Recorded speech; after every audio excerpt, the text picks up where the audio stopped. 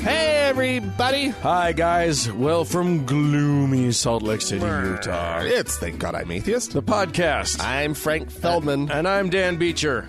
And coming up today, we have an interview. We don't do those all the time, but we've got a good one for you. Yeah. One Mr.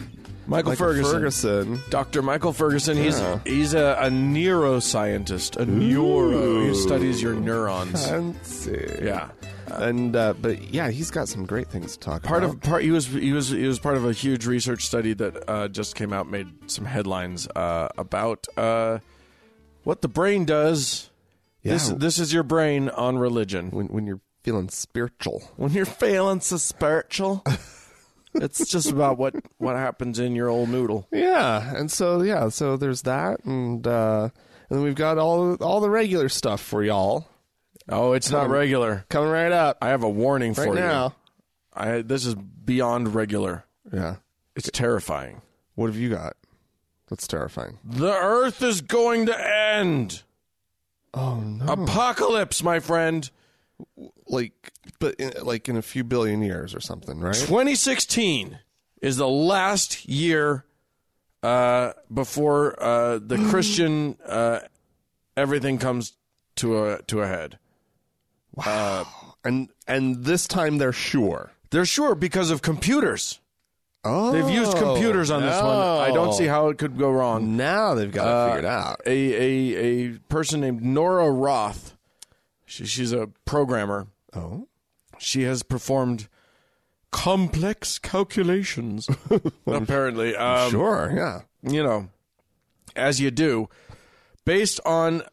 Apparently, there's a thing in the book of Daniel, my favorite book in the Why Bible. is that? It's just named well, I think. I think it's just a good, solid name for a book. Huh, okay. Anyway, in that book, there is a mention... there's a lot of, like, dream interpretation and stuff in Daniel. There's a lot of, like kooky prophesying and whatever. Oh. And one of the prophecies of in Daniel is that there are 77s that are decreed 70 to put an end to sin. The 77s, okay, which is so, like, it's so crazy. Like, it doesn't mean anything, which means it can mean whatever you want it to mean. Wow. 77s. Thankfully, Ms. Roth has given us an answer as to what that means. She figured it out. Wow. It means that there are. It's a period of time before the Messiah comes and rids the world of sin. Wow. So she has interpreted that to mean 70 Jubilee cycles. A Jubilee cycle is a unit of time. So apparently the Bible says that the working... By whose reckoning? Oh, we'll get there. By magic. I don't know. The Bible says a working week should be 6 days long with a rest day. On Sunday or on Saturday, Friday. What is the Jewish one? Anyway, depending on who you're talking to. Sabbath, Saturday, Shabbat. Yes. So she says. So apparently, there's this larger cycle. The God told the children of Israel to plant and to harvest their land for 6 years, and then let the land rest for a seventh year. Seems like less good advice. I don't know. I don't know. That sounds. Again, Work your land, people. No, you got to let it rest. You do some permaculturing, you'll be fine. Dan. Back in the day, you just got to rotate your crops. That's what you got to do. Well, there's that too. So apparently, a Jubilee cycle consists of 7 of the larger units, followed by a year of rest. So that's a total of 50 years. So 70 Jubilee cycles, beginning in 1416 BC. When God's children entered Canaan, leads us to end of the world 2016 AD. Here we are. Wow. It's computers, people. You can't fuck that up. Wow. Computers don't make mistakes. Yeah. Well, there is the whole thing of user error, though, Dan. I just explained it to you. And if the user is a crackpot... You're going to get a crackpot result. I just explained. Garbage in, garbage out. You tell me what the flaw is in her reasoning, because I'm telling you, it sounds perfect to me. Well, I mean... 77s, Frank. 77s. No, I know. And there have been few things in my life that have made me quake in my boots. Yeah. And I have to say, 77s, Yeah. that's a good one. Wow. That's as serious as it gets. Woo! 77s. All right. So, enjoy your last couple weeks, kids, because it's all over. Yeah. Well, I have the story, Dan, Okay. coming to us from a town in the UK that on the surface looks like should be an easy name to pronounce. But I'm leery. I'm not going to be sucked into the easy appearance of an English town name. It's not in Wales. You can pronounce it. Pronounce it. Go ahead. Calne. That's how I'm pronouncing it. Okay. How's that spelled? Calne. It's on the surface. It looks easy. I know it can't possibly be. They're tricking me somehow, because they always do. They do weird things with syllables you're not supposed to say. It's actually pronounced Columnshire. Exactly. Anyway, the people of Calne, they have broken a world record, Dan. Oh, good for them. This is a Guinness Book of World Record. They now hold the record for the largest nativity. Oh, Live nativity. People participate, like actors, right? 1,254 people 1,254 people for this thing. Did they all have towels on their heads? They all had to be in some sort of costume. Okay. I guess a lot of them showed up already in costume. Oh, good. And others were provided with costumes. They had a very simple counting system where everybody got a wristband. Oh, okay. And they knew how many wristbands they'd given out. It was all very official. They must have had representatives from Guinness there. The wristbands must have represented the bands that Joseph and Mary wore on their wrists. Yeah, well, I'm also they entered Nazareth or whatever. Is that where they were? Bethlehem. Oh yeah, that. I'm like, it's one of those things. Jesus grew up in Nazareth. Right. Yeah. He was the Nazarene. Yeah, he was. Right. Beyond that, I don't know much about him. However, Yes. do you know who had the record? Oh, prior to this? The town from whom this was stolen? It doesn't say the actual town. Oh, it's a person. No, Okay. it was it's a state. Oh, that's okay. mentioned. I'm gonna guess Pennsylvania. No, Utah. Oh, They took it from us, Dan. Oh no! In 2014, the good people of our state rounded up 1,039 people. Oh, I think I remember this. I think we talked about this. About it. We did. They took it from us. All I'm saying is, it's a decent-sized city that we live in. I think these motherfuckers... They need to go down. They need to go down. But we need to do it in splendid fashion. Just crush them. Yeah. Round up like 5,000, like 500,000 people. 500,000 people. We're just going to get everybody in on All this. of Utah County. No one's going to break this one. All they have to do is they have to step out of their house dressed in costume. We're going to walk around. We're going to shine a big light that represents the star from the Y from the Y rock on the mountain. Yeah. Representing BYU. This is not hard. And we will can do this. We can wreck them. We will destroy them in Kralum Flalum, England. In Carn. That was one of the suggested pronunciations. I don't know why. With an R? With an R. Okay. That's why I was like, oh shit, I think this is bad. And one of our British listeners will surely. Oh, they'll correct us, let I'm us know. sure. But yeah, big nativity. It begs the question as to why. No. And also, Seriously, I think it's a little bit of overkill for a nativity. Because how many roles, how many parts are there to be played in a nativity? I mean, you think about it. You got, because in the main story itself, you got like 7 or 8 people. Yeah, that's it. But in the larger Bethlehem region, the greater metropolitan Bethlehem area. Yeah. I mean, we may have to go beyond that because Bethlehem was probably like a small little. It was probably like 600 people. So A hamlet. it was just a baby. Yeah. So I mean, maybe we have to expand to like sort of the county. You know, the city of David. I guess the greater Davidian notion. By the way, I'm gonna start a band called the Greater Davidian Notion. I hope you guys buy our album. But anyway, you're talking about the greater Bethlehem area. Eventually, you get to 1,200 people. Yeah. Eventually. Okay. All right. Well, nonetheless, they did it over there in the UK. Yeah. I'm crying foul. Let's get back on it, people. Yeah. Before somebody else does. Yeah. I'm gonna go to Roma.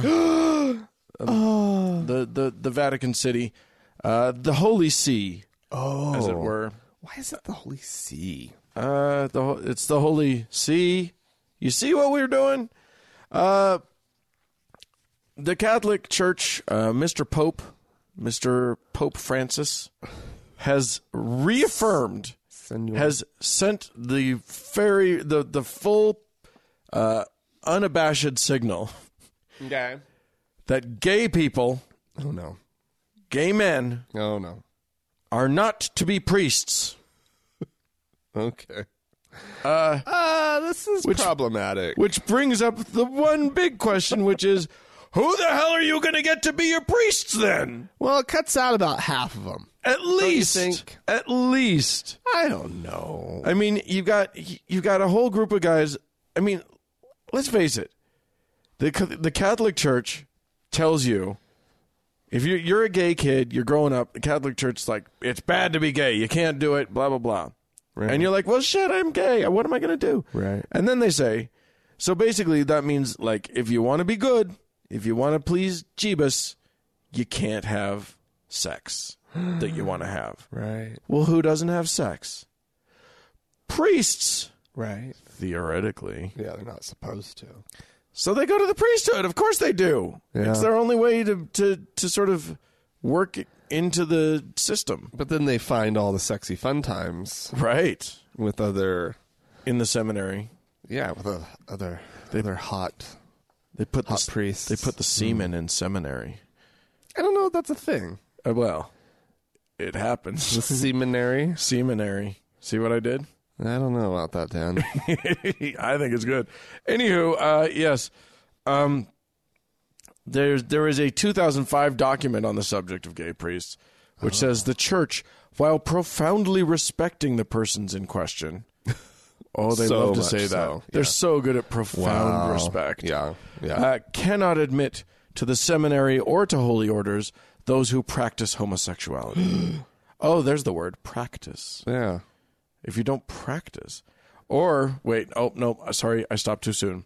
Those who practice homosexuality present deep-seated homosexual tendencies or support the so-called gay culture. Yeah. Well, what is it? What does it mean, though, to practice homosexuality? I mean, is it... I mean, do they really just reduce it down to the sex act? Or because, like, can't somebody be celibate and be homosexual? But are they practicing? Because you know what they say, practice makes perfect.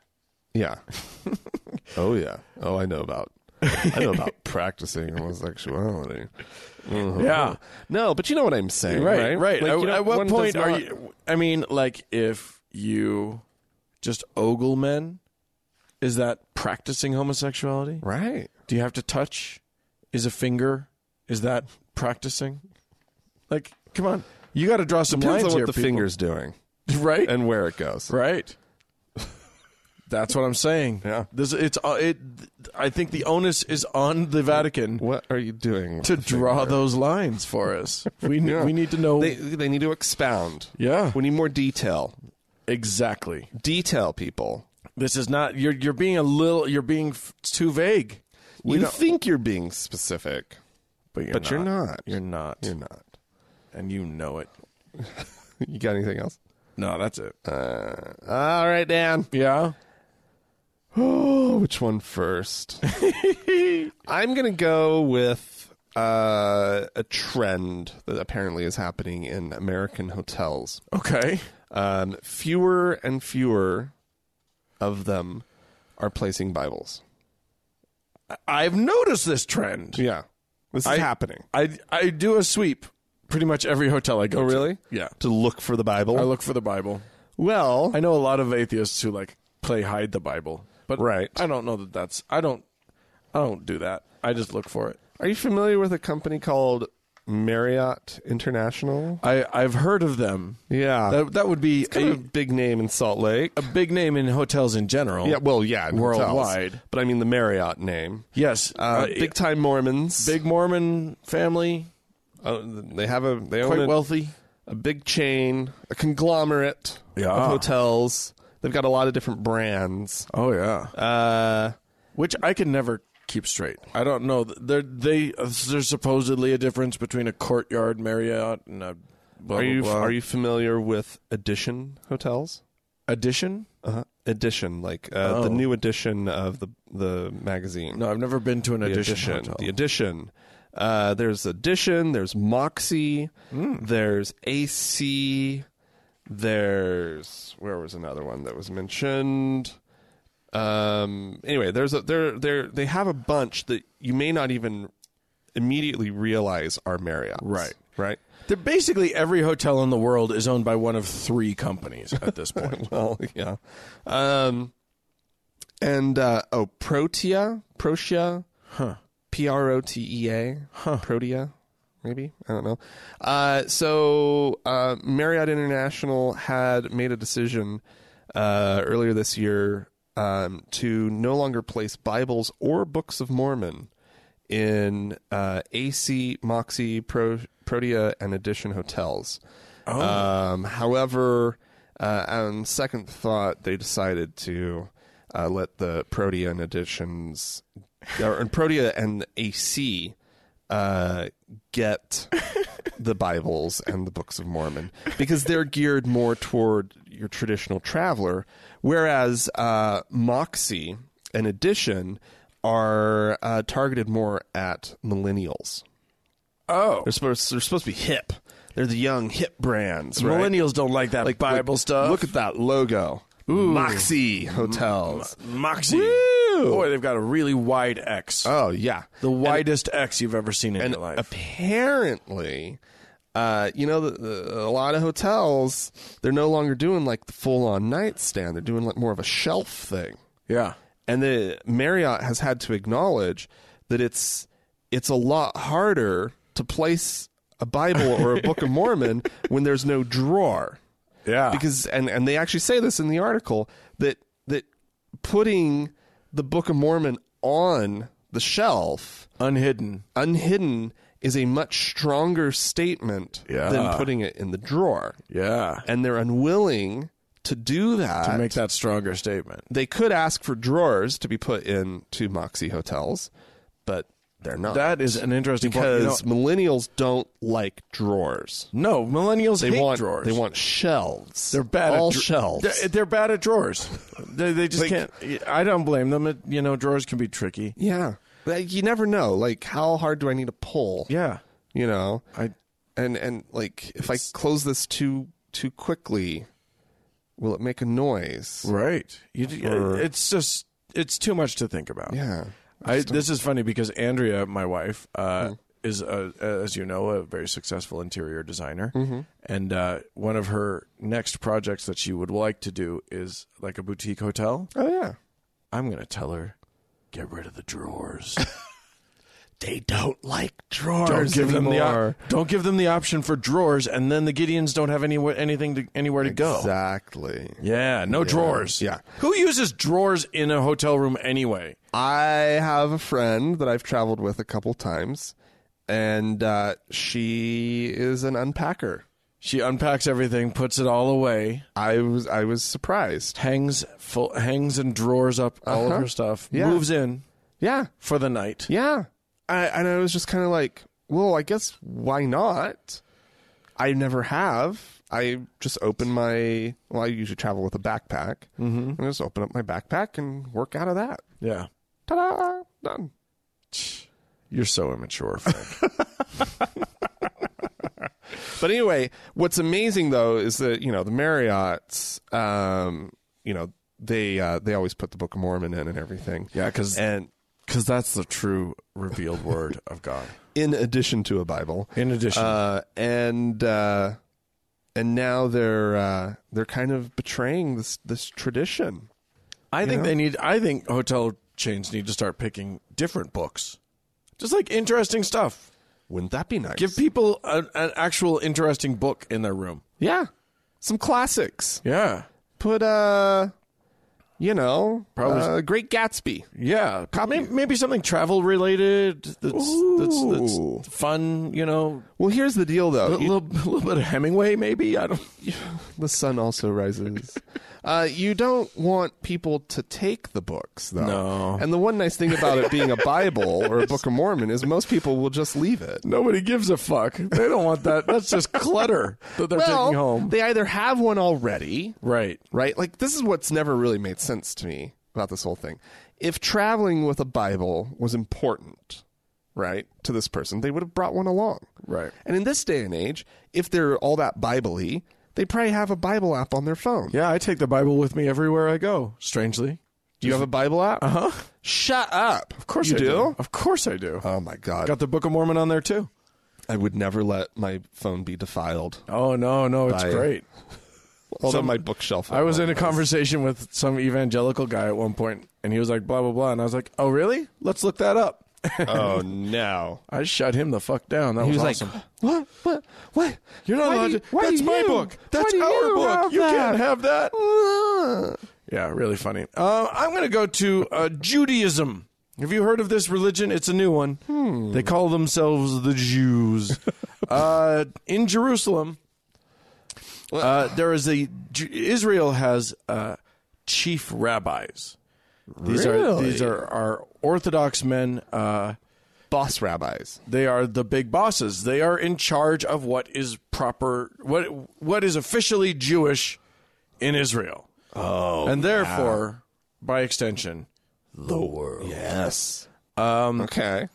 And they have made an announcement that Okay. affects people all over the world, including at least one famous person that I'm going to tell you about. Okay.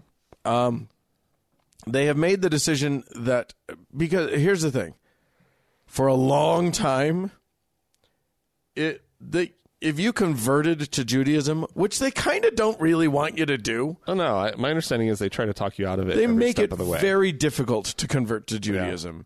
But if you go through the whole process, if you elbow your way in, You go through all the different forced waiting periods. yes, you jump through Built every into the hoop. process. You learn Hebrew and read the Torah.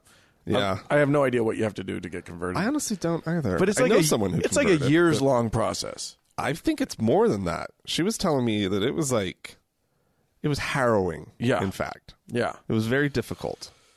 Yeah, don't try it. Anyway, so you go through this whole thing. Your American Orthodox rabbi gets you through the whole thing, says, waves his magic wand and says, hello, hooray, you're Jewish. Welcome. It's a mitzvah. Then there's this thing. So then now you're Jewish and you want to go to the Holy Land and you want to be sort of part of, you want to connect with your new people in Israel. Oh no, I smell something coming. Well, these guys got to decide, are you really Jewish or are you fake Jewish? And even though you went through the whole process, they could very easily say, the rabbi that did yours, we don't count him.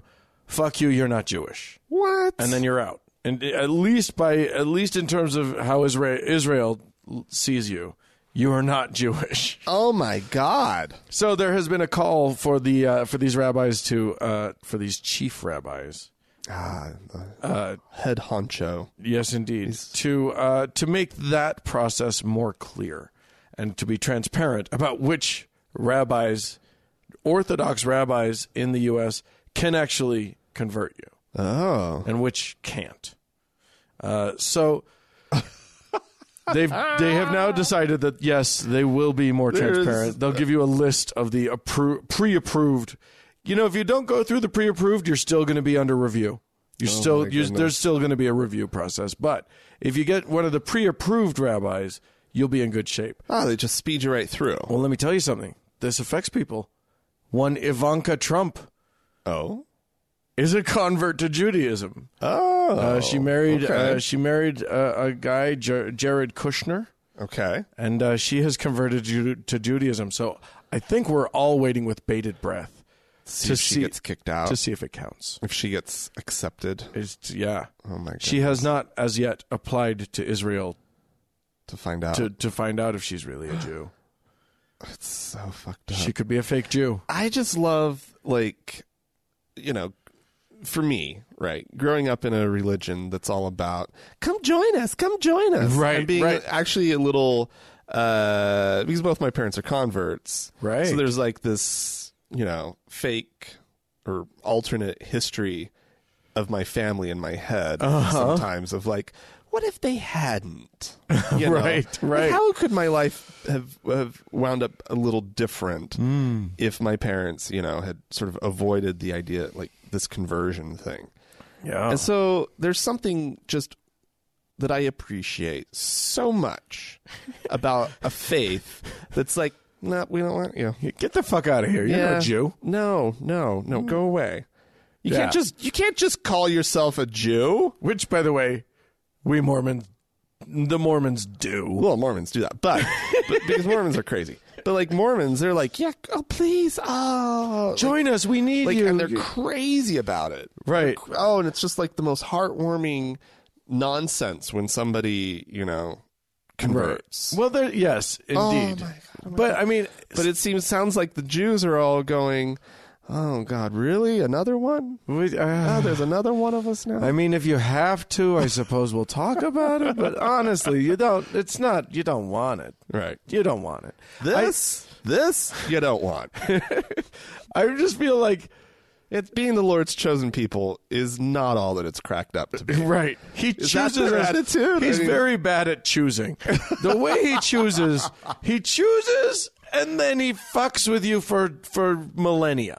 He chooses you, and then he's like poke, like makes everything awful. Yeah. It's I don't know who fucked up, if it was God or if it was the Jewish people. Yeah. But man, yeah, he didn't choose them very well at all. All right. Well, here's the story, Dan, of a young girl in Germany, Yeah. a young Muslim girl in Germany, who the highest court in the nation now, the German Constitutional Court, Yeah. is ordering her to take part in swimming lessons.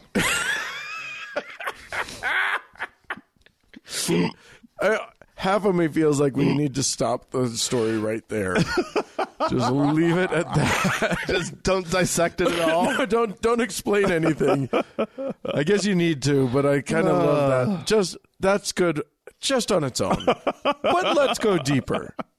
Let's go into the deep end of the story. An 11-year-old girl, Muslim girl, who had objected to taking part in a mixed swimming class at school, which is apparently a thing in Germany that's very important. They can require swimming. Have to learn how to swim to go through German schools. Oh my god! She had argued that even a burkini, right, this full body swimsuit thing that has been popping up in Europe, is a breach of Islamic dress code. And this, because it is, the burkini reveals the shape of the body, and that goes against She's 11? her religion. Yeah, I mean, she's not coming up with this shit on her own. Right, I mean, of she's course being not. fed these lines. I'm just saying, like, she doesn't even have a womanly body yet. Like, No, she's a child. nothing to reveal. Right, but that's not the point. I guess it's not. So the Constitutional Court.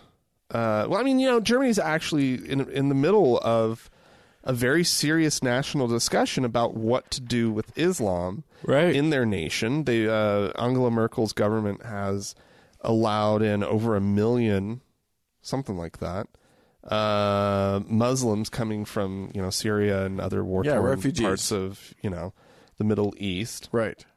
And it's an incredible gesture of, I just think it's an incredible gesture to be taking these people who need to have a place Right. in such large numbers. I mean, this is difficult for any society to absorb a Right. million people Just an influx Just, that's boom, all of a instantly, sudden. right? So she's been facing a lot of criticism. She's actually come out now and said that she is in support of a ban of on full face Muslim veils anywhere in Right. Germany. Like, just they don't want it. Right. And so now there, with this whole argument going on, this Constitutional Court looked into Islam Right. and found that according to their interpretation, there is no binding rule in Islam to define appropriate clothing. Oh, interesting. That should, Fascinating. and that's the last line of the article. Usually the last line of the article is some weird throwaway. I'm like, that's so pivotal to like what they're talking about here. Well, that sets a precedent that will have, if you'll forgive, ripple effects. It's a swimming story.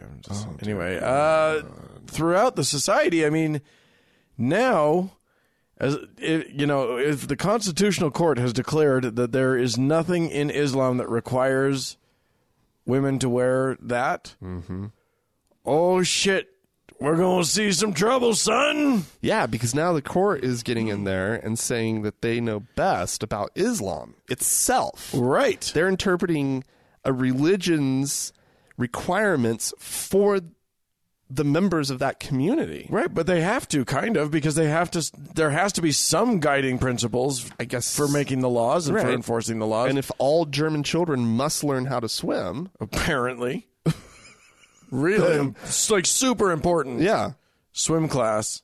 I mean, knowing how to swim is important. One should know how to swim. It's good. No, Dan. Many a person has gotten through life successfully without ever swimming. I know, but I was watching the Poseidon Adventure the other night, and one of the characters yells out at one point that she can't swim, and they have to, at this point in the movie, they have to like dive down and swim underwater for like 30 seconds, dodging all this like stuff, and so they can pop up in like the engine room, right? And she couldn't swim, and I was just horrified at the idea. Well, I'm like, sweetheart, if you can't I understand swim, that this you're was not a welcome on script, boats. You don't get to go on boats. This is my point. Yeah. Right. Anyway, What is she doing? This was dangerous behavior on her part, getting onto the Poseidon to begin with. you're putting us all in jeopardy with your non-swimming Yeah. abilities. So take off that. So I applaud the German government in forcing everyone to learn how to swim, because it makes script writers not be able to have such an easy little Way to go, landlocked device country. there. Everyone now has to swim in the landlocked country of Germany. Germany has they're on the sea. I don't think They so. have They have seaports at the north. The north? Oh, maybe. Okay. Maybe just there's that sliver there's that at the top. whole there's that whole stretch. I was thinking the It south, goes but from Denmark all the way over to what would that be? Poland. Poland. Yes. So I thank you guys for listening to Geography Talk with Frank and Dan. If you'd like to write into us about anything that we've said, geographically or otherwise, on our show today, and I've just looked it up. There's plenty of coastline. Yeah, there's a lot. Up in the north. I was thinking the south. I wasn't actually considering the north. There you go. There are more parts to Germany than the south. Yeah, it's a big country. Please feel free to write into us, podcast at thankgodimatheist.com. Or you can call and leave us a voicemail message. The telephone number is 424-666-8442. Go to the Facebook page, facebook.com/TGIAtheist. And while you're on Facebook, search for the TGIA Members Only Lounge and request to join. It's a closed group, so we do have to let you in, but we might do that. Well, yes. If we like you. We'll let you in. We're kind that way.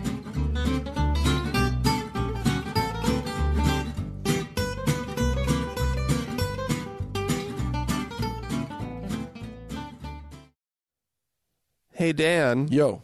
We got a little clip of audio I think we should play. Oh, yes. This is one Mr. Gordon Klingenschmidt. Ugh, it's a dumb name. Which actually, I don't know how good your German is, but Klingenschmidt is actually German for that little piece of poo that won't fall. Oh, a dingleberry. Yeah. Oh. It's a Klingenschmidt. German for dingleberry. How fitting. Indeed.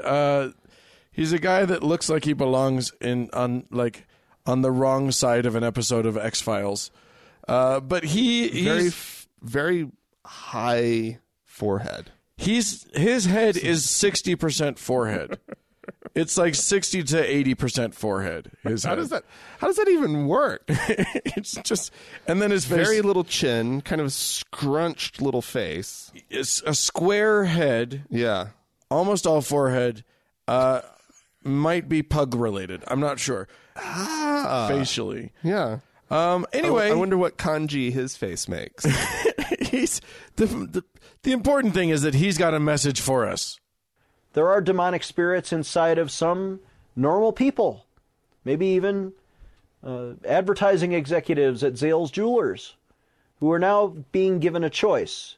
Should they listen to the Spirit of God, who would tell them to use their business in a way that promotes godly marriage and biblical values? I mean, they have a great opportunity. They sell diamonds that help people commit to each other. And yet, if that is a homosexual commitment, it is the opposite of a godly marriage. In fact, it is a demonic spirit, not only inside of the lesbian couple who are pretending to get married on this TV commercial, but now influencing and ruling in the heart of the ad executives who have decided at Zales Jewelers that they should promote this as a good thing to all of America. They are deceivers. They are fooling the American public, and we need to expose that as wrong. Selling jewelry to lesbians. What? You. How dare you? Oh, my goodness. There's no way that could possibly benefit a diamond company to sell jewelry to... Oh, wait a minute. Now I'm seeing it. Just saw it. Just figured it out. Oops. This whole untapped market. Of course they're going to try to get lesbians in there. Yeah. To buy diamonds for each other. Because there's also the very strong likelihood, considering that these are lesbians, that they don't want diamonds. Yeah, you got to get them hooked on it. They got to go after the gay men too, because those men are probably not doing diamonds. They're just doing like just a gold bar or a gold band. And you need to gaudy up that shit. You need some sparkle. You need some. If there's bling. someone you can sell bling to, surely it's gay men. Yeah, beautiful, beautiful, just like pear-shaped stone. Yeah, set in there would be lovely, absolutely lovely, just beautiful. And these and the lesbians, they. One of whom, if this is a screenshot from that commercial, yeah, one of the lesbians in the commercial apparently is the bad woman in Superman 2. Do you remember her? Yeah. Am I wrong? Doesn't that look just like her? Well, yeah, the haircut is there. Yeah, as played by Trinity from the Matrix. Maybe her nose as well. Anyway, she's got the same anyway,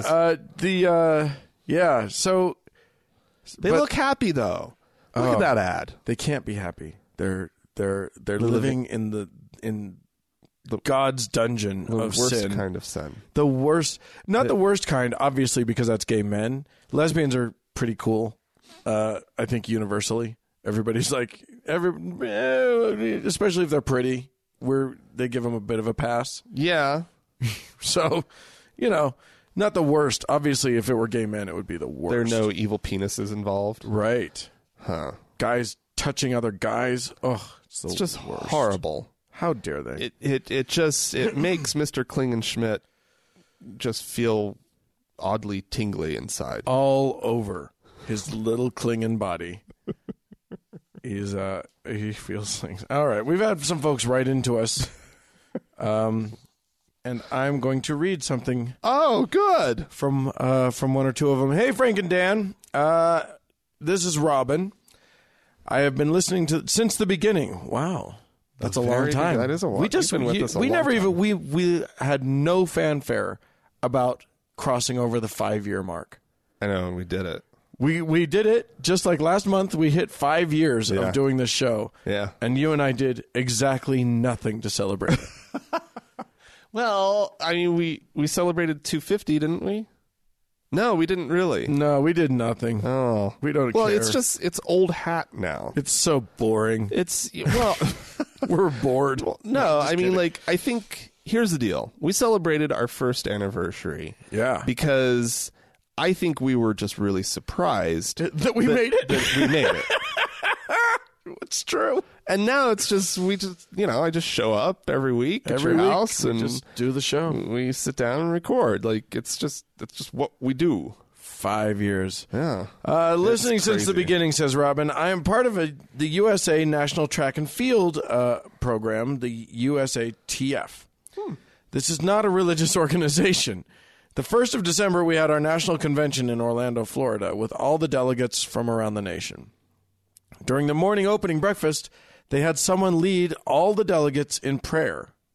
The USATF should not take a stance on religion. It is for the athletes. Our athletes range from atheist, Buddhist, Hindu, Jewish, Christian, and many more religious and religions and ethnicities. Mouth can't work. Stop. It didn't work. I'll try and get back into it. I'll try and free my tongue up a little bit here. All right. As my first time going as a delegate to the National Convention, I was horrified. I plan on sending a letter to the FFRF. However, due to my status in the organization, it's very difficult to give my name out. Anyway, just thought I'd let you know what goes on in the national world of track and field. That's wow. Great work, guys. I got news everywhere, isn't it? Well, here's the problem. You could let the FFRF know, but if it's a private organization, there's nothing the FFRF can do. Yeah. If they don't get public funding, they can do whatever they want to. I guess that's the question. I don't know anything about the organization. I don't either. But good luck. Yeah, I mean, if it were me, I would very much want to speak up for the people of minority religions. But I understand that, Robin, her position may be at stake. Yeah. For something like that. Okay. Who knows? All right. Well, good luck to you. Yeah, of course. Speaking of the FFRF, should we listen to a voicemail? Let's do. This is from Thane, and it's a response to to a writer in from last week's show or the week prior. Yeah, sometime recently we had a student write into us about prayer in school and how inappropriate that was, and we gave some advice, but Thane wants to add to that, and we're glad he does. I'm calling about the situation, the girl in Tennessee who had some problems with her teachers and their overt religiosity. Calling to correct a little bit of a misapprehension. My son recently went through something a little bit similar. His football coach likes to hold prayers and picks players to give prayers. And, of course, they're evangelical, ultra-Jesus-y prayers because we live in Aurora, Colorado, second most religious city in the state of Colorado, only behind Colorado Springs. And so we contacted the FFRF, and they let us know some of the same things you said, that they'll they'll send a letter to the district and tell the district they handle it, and point out the violations. They asked for specific details, which we gave them. And then they told us that in most courts, not all, but in most, if there is action taken, they can often file the lawsuit anonymously. So the child's name is never revealed, and there's a court order that seals the child's name behind this cloud of anonymity. So anyway, so if she does want to take action by just sending a message to the SLFR, you can go on their website, and they've got a form you fill out, and you give them as much information as you feel comfortable with, and then they can send you back and take action. They're currently doing so here at my son's high school in Aurora, Colorado, and hopefully maybe she can get some relief there in Tennessee as well. Anyway, thanks, guys. Thanks for all the work you do. Bye-bye. Wonderful. Awesome, yeah. Yeah, that's of course it makes sense that protecting a child That's sometimes a consideration. might sometimes be a concern for some people in our legal system. Not always, Yeah. but it can work fine sometimes. G'day, Frank and Dan from Down Under. This is Ray writing into us. I'm new to your podcast and an avid listener. I'm a funeral director in Brisbane, Australia, a city of about 1.5 million people. My job entails immersion into every culture and religion and ritual there is for safe passage into the afterlife. But when I stand in the mortuary fridge, all the deceased are the same kind of dead. That's true.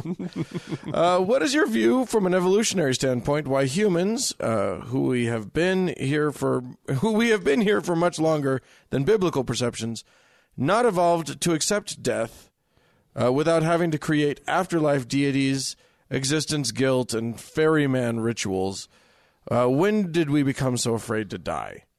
I love what you guys bring to the conscious awareness. The world needs more Frank and Dan. From Australia, from Ray. Well, thank you, Ray. What a fascinating question.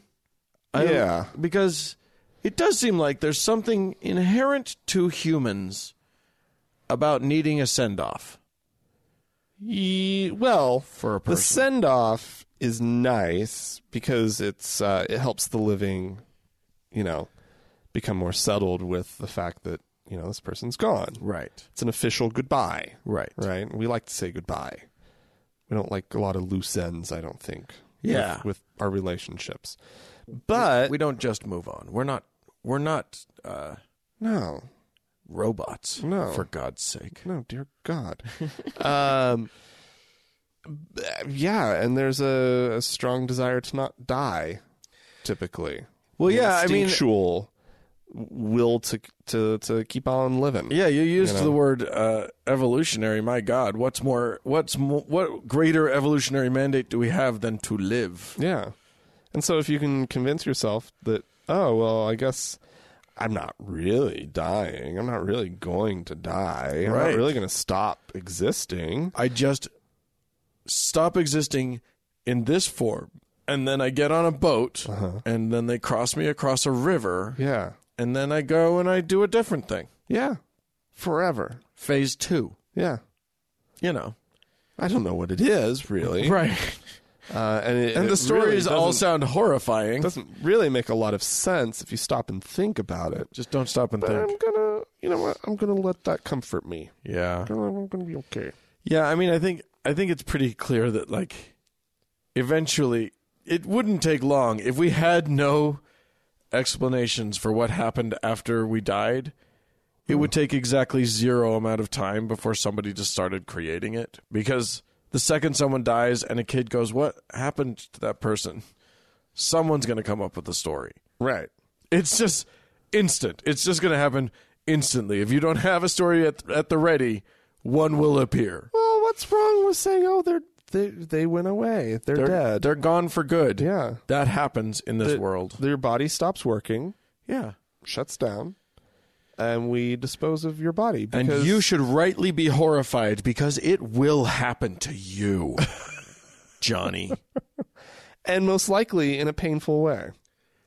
I mean, statistically, it's not going to be pretty. No. Your death is going to suck worse than this stupid life of yours. Yeah.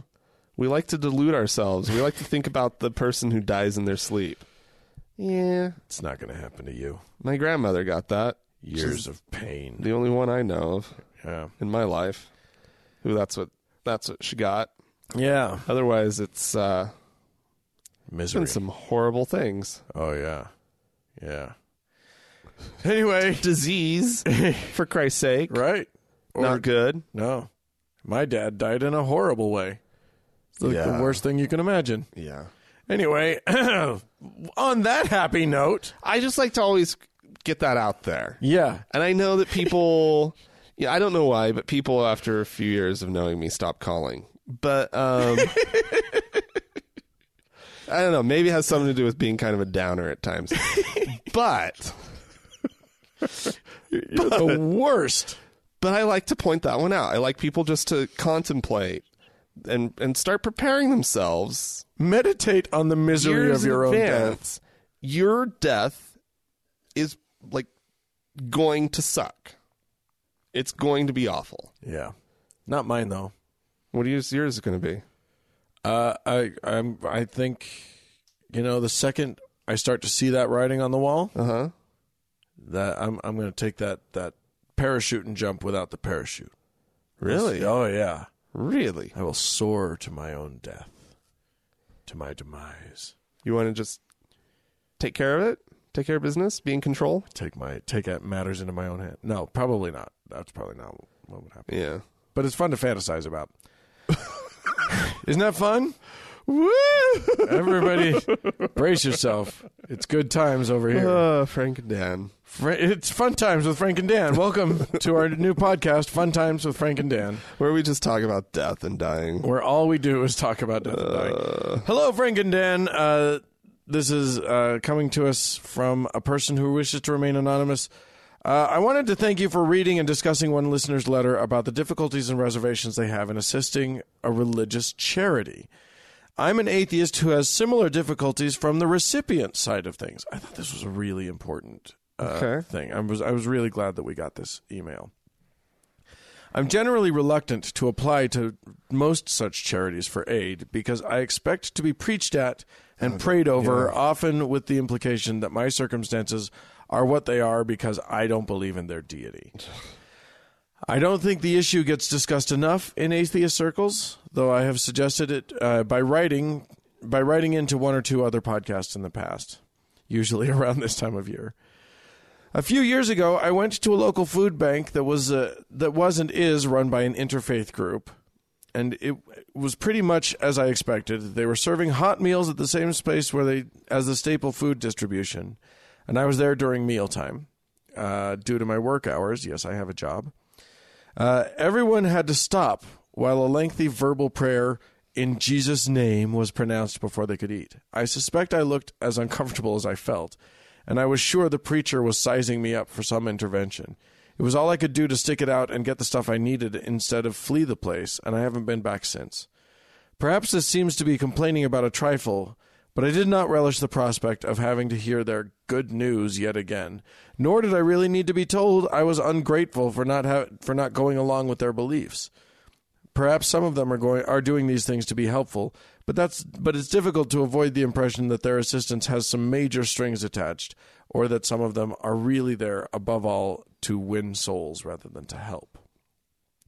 On a side note, I've also avoided attending one local atheist group's meetings because they tended to take place in a restaurant in a suburb that lacks good bus service. I do attend a humanitarian group that is on a bus line and often get a ride from one or another of the members. I understand that they do not have... Anyway, I'm sorry. This is a very long email, but I wanted to discuss that because I think that it's actually very important to talk about, thinking about the recipients of charity. I think that that's a really important thing. So yeah, I mean, supporting a charity that is religious, it's not just about, I don't want to support the religion. It's that I don't want to support the religious abuse of someone who's in need. Right. And that's I think that that's clear, but I wanted to underline that. Yeah. But then there's also this other thing is a call for atheist groups to think about those who can't. She goes on. He or she. Sorry, I don't know. Actually, no. I think anyway. Goes on to talk about how a lot of atheist groups meet in restaurants, and that makes sense because it's a free place to meet. Other than everyone sort of is expected to buy a meal, Right. and not everybody can afford to do that. Yeah. And everyone's expected to sort of get themselves there, and not everyone can afford to do that. Right. So I think that that's an interesting thing, a conundrum. I don't run an atheist group, and so I don't have to think about it much. But I thought I'd throw it out there because I know a lot of our listeners, are on a board of an atheist group or are sort of, in some leadership position in an atheist group. And I would love for all of you to just give you that to think about. Yeah, it seems like it would be easy enough to set up a informal or formal ride program. A ride program would be great. Carpool in. I mean, you could make it even like just be like, hey, everybody should carpool. If you're like coming from the same part of town, it's a green choice. Save some gas, and if there's anybody along the way that you could pick up, if there's room in your car, and you have time and whatnot, of course. But like, surely something could become like somebody could dream up something that would really help, and then you have the time in the car to chat and make a new friend. Right, and you and I need to remember that when we have a meetup. Yeah, we'll have another one soon.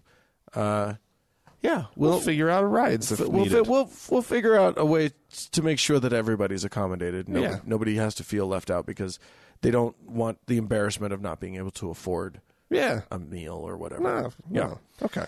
Thanks for writing in, y'all. Absolutely.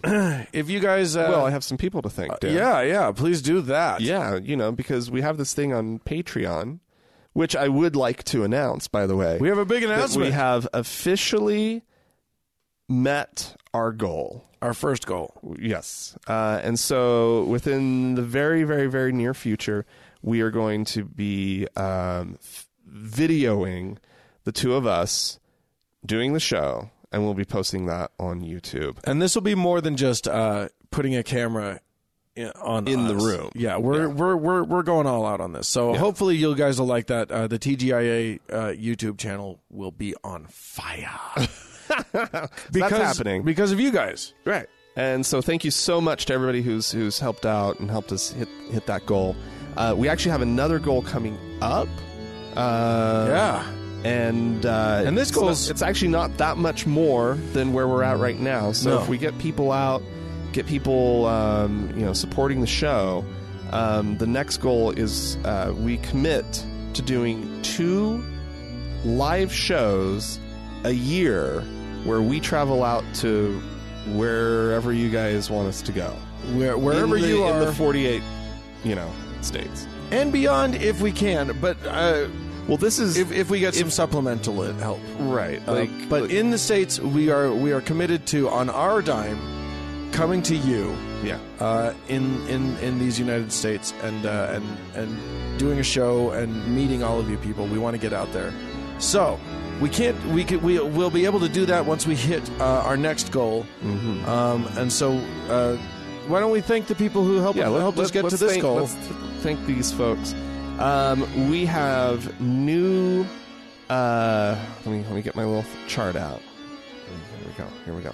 We have new members of the faithful, Dan. Yes, who I'd like to thank. Actually, one new member of the faithful, Shelley. Shelley, thank you, Shelley. And then we have 2 new venerable listeners, Robbie and James. Ooh. So thank you guys. We venerate you. And then 2 new beatified listeners, Nora and Doug. Awesome. So thank you to everyone involved, and of course, thanks to James, who's still our Savior, King of the show. Amazing. In the name of the Father and the Son and the Holy Podcast. Amen. Amen.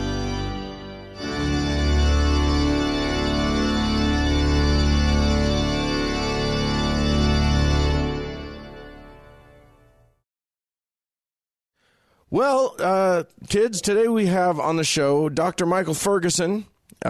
He's a brain scientist. Ooh. Do you study brains? I'm sure that there's a more official way of referring to that. I do. I work with the Human Neuroscience Institute, and I love the brain. It's a fancy little organ we got going on up in our noodles right there. Does a lot of fun things. Plenty for you to study, wouldn't you say? Oh, yeah. Lifetimes.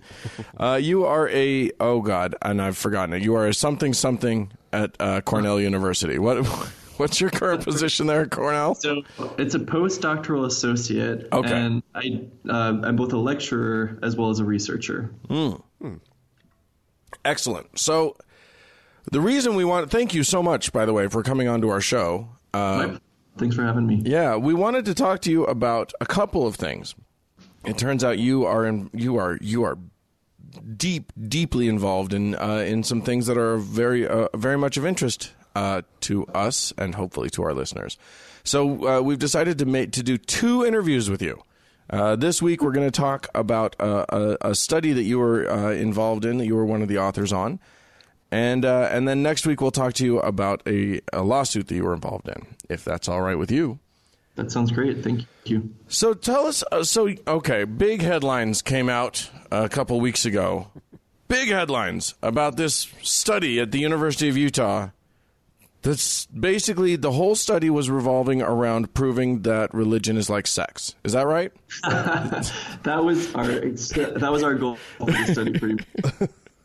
No, so that it was very funny. A lot of the headlines said, feeling the spirit is the same as having sex. It's the same. It triggers the same pleasure centers in the brain as having sex. I don't think that was what you guys were aiming at. Another one that really made me laugh was a headline, and the headline explicitly said, "Religious individuals cannot distinguish prayer and heroin." I was like, "Oh man, that wasn't the conclusion." That's a good one. So what the hell was your study about then? So we were very curious to know what is going on inside of the brain of religious people when they're having experiences that they say are very, very real to them. Mm-hmm. So they're very highly subjective. But if it's so profound and so moving and associated with physiological responses, then this is something we should be able to see. And we designed an fMRI study. So fMRI is functional magnetic resonance imaging. And it is a tool that is transforming our understanding of human nature. Right. So there's tons to talk about with that. With fMRI, you're able to put people inside of, an enclosed space. And so you are limited as to the types of tasks and activities that the person can actually participate in. You are able, though, to have them watch audiovisual presentations. And, it turns out that for Mormons, for members of the Church of Jesus Christ of Latter-day Saints, that really important parts of their worship involve watching videos, whether it's general conference or going to the temple. It's like, or, meeting with the missionaries. Like Mormons and the LDS Church specifically has invested lots and lots of money to make really religiously evocative audiovisual presentations. Right. And so we thought, well, they've done the heavy lifting, actually. So let's just go ahead and plug that in and see what's happening inside of the brain. So we also had religious individuals participating in scripture study. Since, as I'm guessing lots of the listeners are familiar with, that a big part of Mormon faith life involves connecting to God through scriptures and through prayer. Right. Now, the Mormon, the choice of, so your study specifically was a study of Mormons, at least at this level, right? You didn't look at anybody else. We will eventually. This is the thing, is that fMRI studies are really expensive. Right. These are not small pieces of equipment, and they've got a big, unfortunate price tag associated with them. So this was, in some ways, a pilot study, meaning that we wanted to create a proof of concept. And now that we have successfully created a proof of concept for looking at discrete neural responses for mystical and spiritual practice, we're going to start seeking funding to do this more broadly. And so specifically, I really want to look inside of Catholic ecstatic religious experience and then also Muslim ecstatic religious experience. Yeah, I think I think Mormons are a fascinating choice for the first study because Mormons are so trained, and both Frank and I were raised LDS. We're so well trained to quote unquote feel the Spirit. Like the pump is primed for that. It doesn't take much. As a matter of fact, Mormon men who don't exhibit any emotion anywhere else in their lives will cry their little eyes out when they get to church because of this training. So it's an interesting choice. And there's actually really interesting molecular explanations for that. So this is, for the podcast listeners, I'll go actually a little bit beyond the data that we presented in this first paper because we have more data on these participants than we were able to publish in just one study. Ooh, exclusive, TGIA only. Exclusive. So one of the results that was really provocative was to look at levels of oxytocin. Oh, yeah. And that's the good stuff. Yep. Oxytocin is involved in bonding at multiple scales. And so intimate partner bonding, bonding with your group or your tribe or like your ethnic community, etc. That is where oxytocin really comes into play. This is a brain chemical that we're talking about, right? It is a brain chemical. It's a neurochemical, but it's also one that circulates through the entire body. And so it's released from the brain, but it has a top-down systemic effect. Okay. And what did you find vis-a-vis oxytocin in this study? So it appears, and I will put a caveat on this as well, that there are some issues right now in the field with oxytocin blood research, and that corresponding to neural levels. So there is a caveat here. But what we were able to observe is that the oxytocin levels in the blood were related to individuals having more sensitive responses to spiritual feelings. Meaning, I'm sorry, I'm not sure I follow that. Oh, so meaning that, presumably if someone has a very strong attachment to the religious group or to the religious community or the religious identity, then they're going to have oxytocin released when they're having some kind of a religious cue that relates to families or to the church. And so what we were looking at in the study was the reward system, which is the nucleus accumbens. And it's got lots of molecules going on, but dopamine is the one that people think of a lot with reward. So the big picture here, as far as how these molecules are dancing back and forth with each other, is that it seems that if you have a strong attachment to your religious community, it bumps up your oxytocin and makes your nucleus accumbens more sensitive to these religious cues.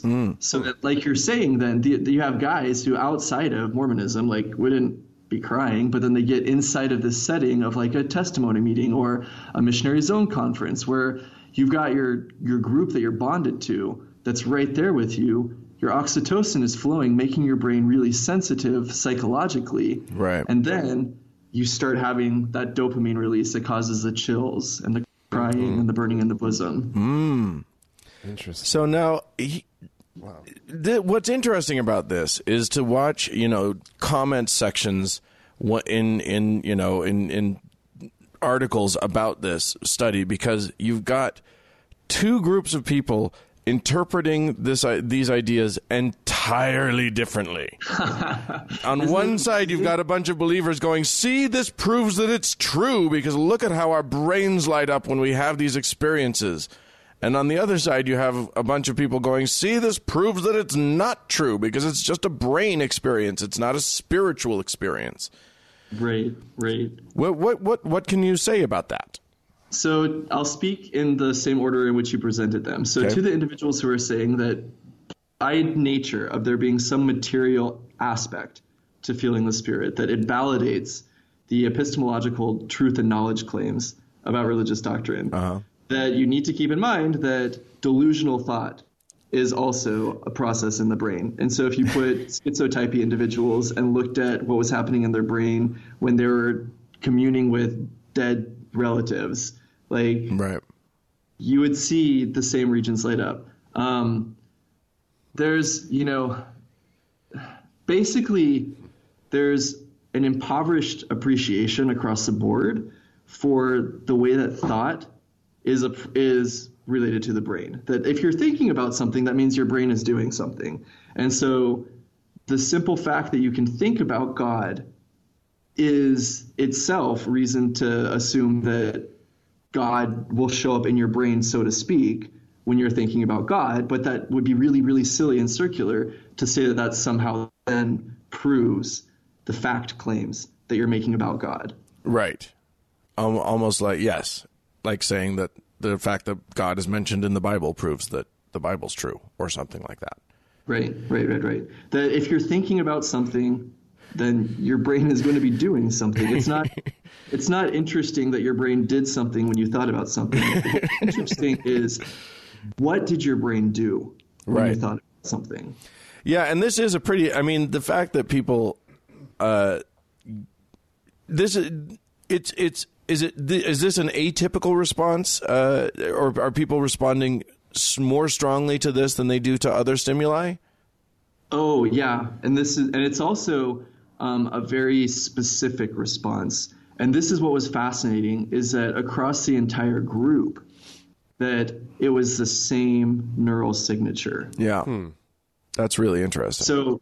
So by way of contrast, because I've looked before at the brains of Zen monks when they were meditating. And in this particular study, when these Zen monks went into a state of self-transcendence, their brains all did different things from one another. Oh, interesting. So somehow the practice of Zen doesn't lead to a universal brain experience, but the practice of Mormonism does?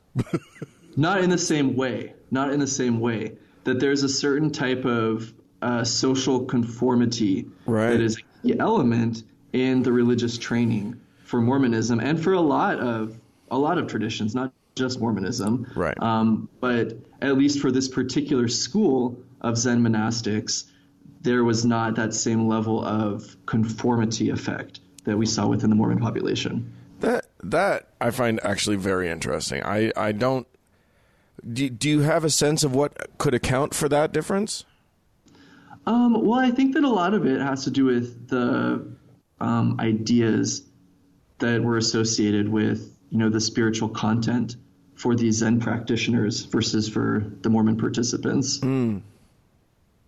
So, for example, like within Mormonism, the peak, if you were to say to a typical Mormon, and we asked them, what are some of the most spiritual parts of your belief? Like, what is the most meaningful part of your belief?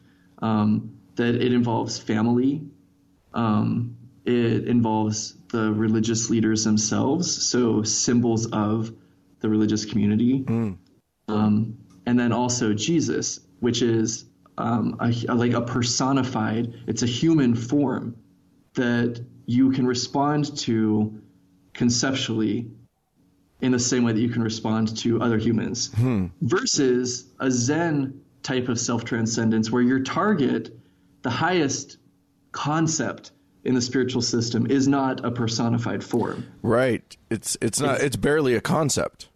Right. It's not the attachment to your family. Right. It's not. I mean, it's like they're actually actively trying to not have attachments. Right. Yeah. Exactly. When the goal is non-attachment, I can see how that would go in many different directions rather than a sort of attachment seems so focused and directed because you have an object of that attachment sort of presented to you.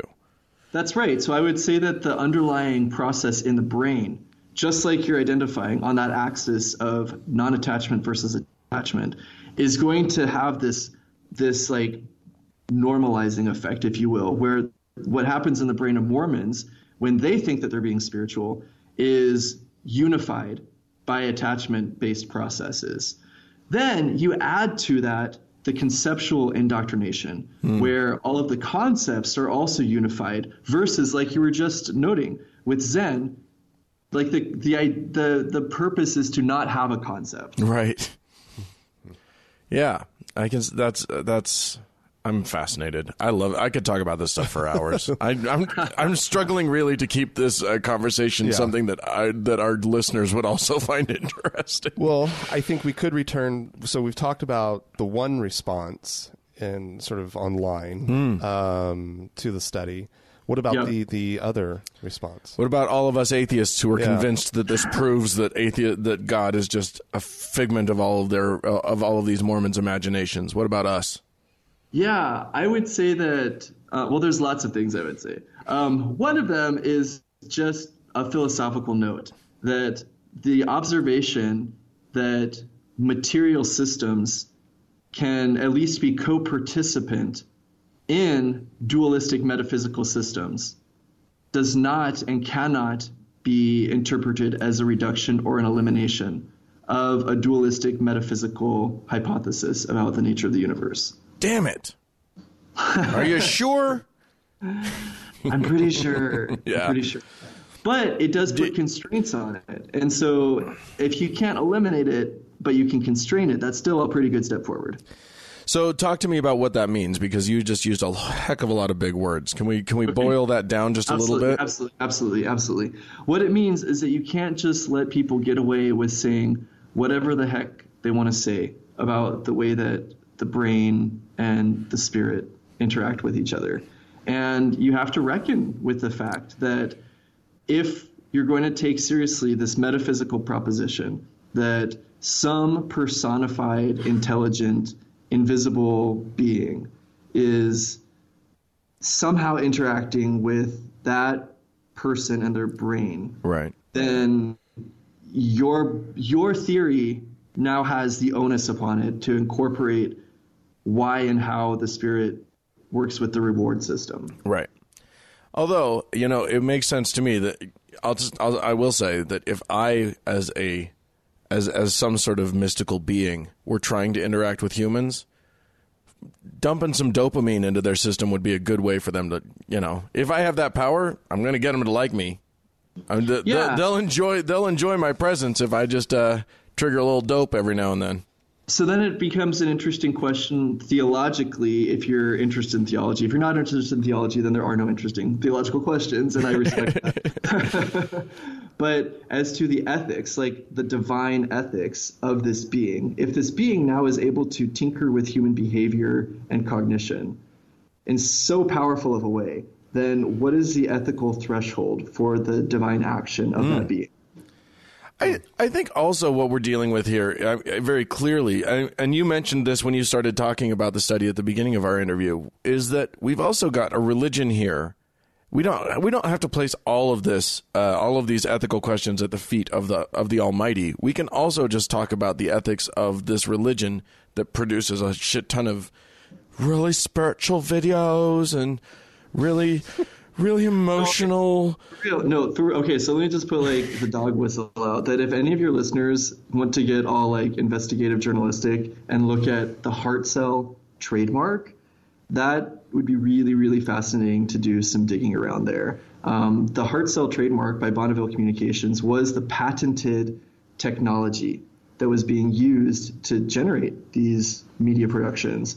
It's now you can't find the heart cell trademark on Bonneville Communications website anymore. They've wizened up a little bit and taken that down.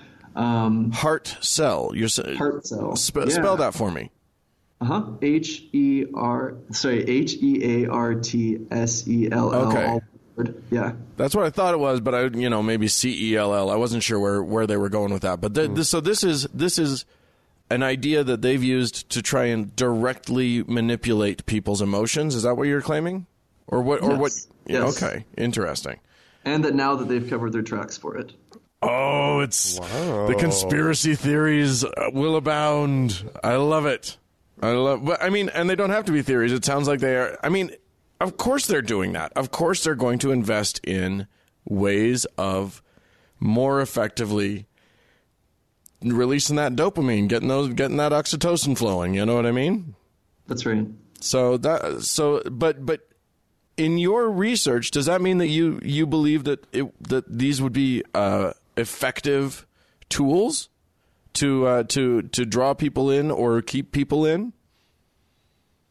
It depends what the objective is, right? If the objective is to train people into very strict socialized behavior that becomes habit forming, then that's great. You're doing a really good job. If the goal, if the goal is to like make people open to new experiences and to transcend their tribal loyalties, then oh no, that's not the goal.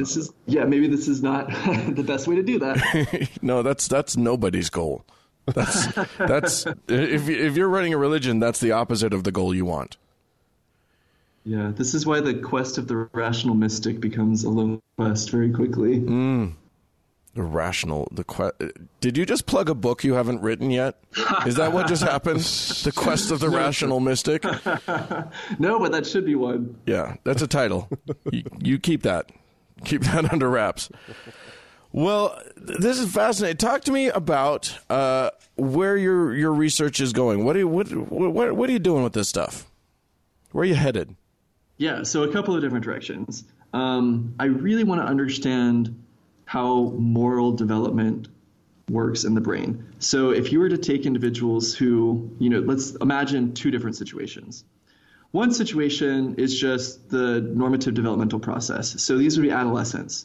That if you looked at the way that adolescents develop, both psychologically, but also at the neural and the functional level, a concept of morality. I would be really interested to see how these religious influences interact with that. And then are there other sources of moral education, that are not religious per se, from home life or just from social life or from school life, or just independent searching and being a thoughtful individual? And do those contribute to an individual's sense of what is good in the same way, meaning like through these basic strategies of representation through the reward system?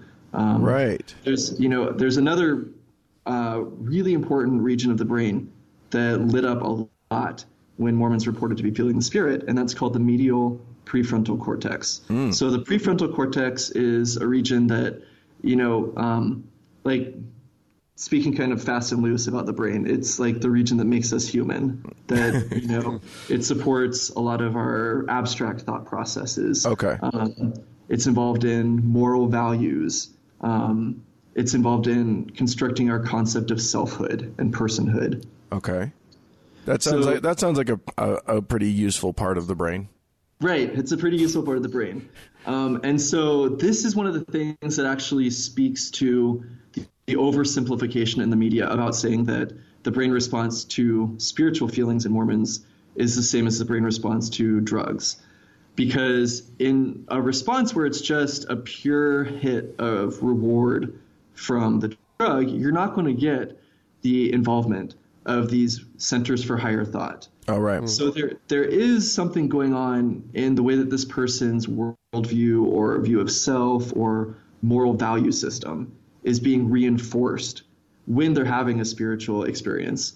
So again, from the developmental point of view, I want to understand how are adolescents developing their sense of what is good and what is moral. And then a second set of individuals that I think would be really interesting to study are those who are going through some kind of a conversion process, where their moral framework is being transformed. And so these could be converts to a religion. These could be missionaries going through the MTC. These could be MTC. Sorry, I'm going to interrupt and say MTC is the Mormon Missionary Training Center. That's right. Yeah. That's right. And so you have a very regimented life. My companion in the MTC had never read the Book of Mormon before he went to the MTC. And so for a lot of individuals, they're like having their first real exposure to religious education and training. Oh, wow. Yeah. And so I would be very interested to see how does the brain and the psychology of an individual transform in some kind of a process like this. We need to hook you up with Peter Boghossian, who's a philosophy guy who wrote a manual for creating atheists, and who claims that he has this sort of the tools necessary to deconvert people from religion. Interesting. That might be an interesting direction for you to go. Yeah, and if it's playing on the same processes here, I think that also, speaking in terms of just general conversion or general transformation of moral values, even outside of religion. Think about what happens when an individual joins the armed forces, that they go to boot camp where their entire moral structure is taken apart and replaced with something else. Right. And I'm very interested to see how, again, at the level of both the mind and the brain, how does that transformation actually take its consequences? Fascinating stuff. I like it. Yeah. I just basically outlined my next 20-year research agenda. Well, we'll have you back on in 20 years then to talk Okay, about perfect. Well, Michael Ferguson, thank you so much for coming on the show. We'll have you on again next week, and we'll next week we're going to be discussing something that isn't as scientifically fun, but is something, a very important topic. We're going to be talking about your involvement in a lawsuit about gay conversion therapy. Mm-hmm. That's right. So that'll be really interesting.